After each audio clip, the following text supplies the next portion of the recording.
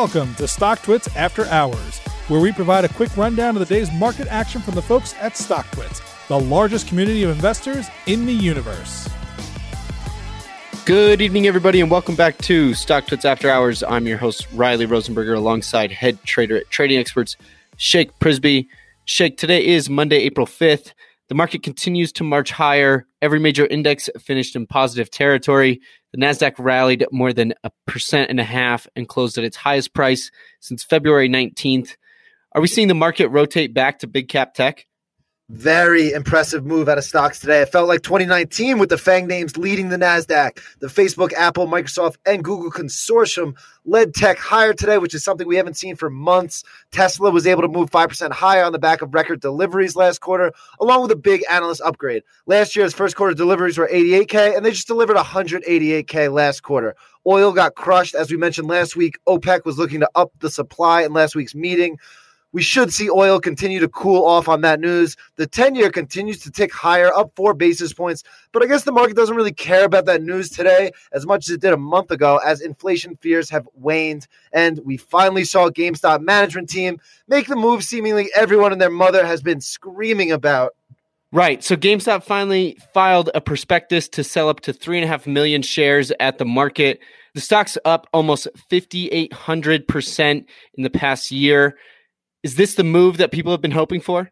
Absolutely. We've spoken about it a bunch on this podcast. It was like, when are you going to take advantage of this historic run? So now it looks like management's gotten their act together and will sell 3.5 million shares and look to raise $1 billion in cash over time. For perspective, their net income was around $91 million in the fourth quarter, so they can raise about 11 times that by taking advantage of the meme stock craze. A long time coming for GameStop, but they made the right move in the end. And further, from a trading standpoint, the shares got bought up in the market today. They opened down 9% and closed down 2%. Whenever you see a secondary offering get bought up, it's generally good news for the stock in the short run.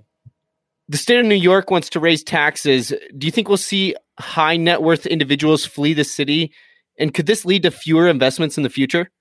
At a time when you think New York State will be welcoming back its expatriates, those COVID Florida birds, they're looking at some major tax increases that will greatly affect the income of its highest earners. Keep in mind that New York City already has its own income tax around 4%.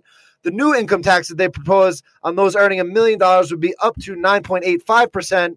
Which is much higher than today's top levy of 8.82%. Those earning above $5 million would pay a 10.85% rate, and those above $25 million would see an 11.85% rate. Now, if you couple that in with New York City's specific income tax of 4%, these rates become even higher than California's notorious 13.3% top tax. This is all without factoring in the 37% that Uncle Sam takes home as well. This is definitely not going to help the highest earners come back to the city, but it should be a substantial increase to the tax amounts collected.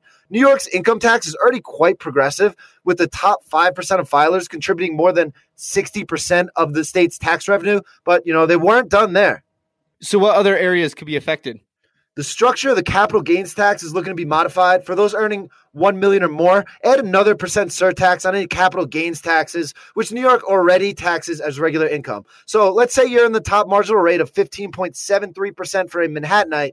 Add the 1% surtax. Looking at the top federal rate on cap gains is 23.8%, and the grand total is above 40%, all before Biden's campaign promise to tax capital gains federally as regular income. So other areas that'll be affected are estate taxes and pied-à-terre tax.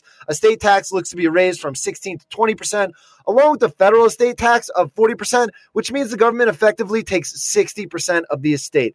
The pied-à-terre tax, which is related to second homes, they're putting a levy on high-value second homes. Those valued over $5 million will see a significant increase, with those valued over $300,000 seeing a much more marginal increase. So do you think this will cause the high earners to flee the state?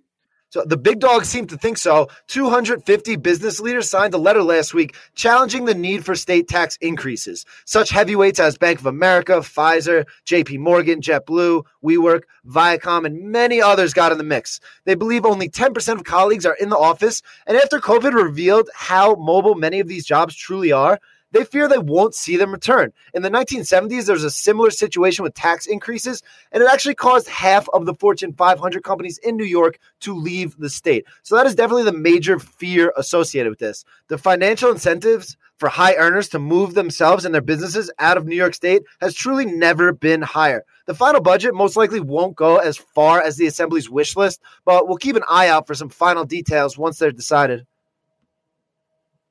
SoftBank will invest $1.2 billion into Invitae, a genetic testing company. Is this SoftBank's next big bet? Masayoshi Son, who founded SoftBank, is one of the great investors of our time. SoftBank was an early investor in companies like Tesla, Amazon, Netflix, and Alibaba. More recently, Uber, Slack, and DoorDash. He's been getting his name dragged through the mud because he tried to save WeWork, which ended up being a poor investment. An amazing doc on Hulu came out over the WeWork saga over the weekend. Highly recommend. But this is definitely looking like the newest pony in SoftBank's $100 billion stable.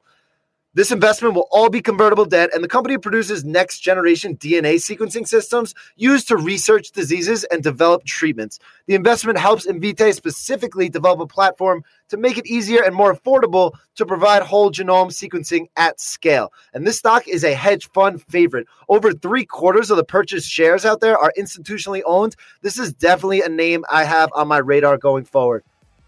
All righty, Shake. Well, that's a wrap for today. We'll see if the market can continue on its way, but we'll talk again tomorrow after hours. Sounds good. You've been listening to StockTwits After Hours. To learn more and subscribe today, visit StockTwits.com.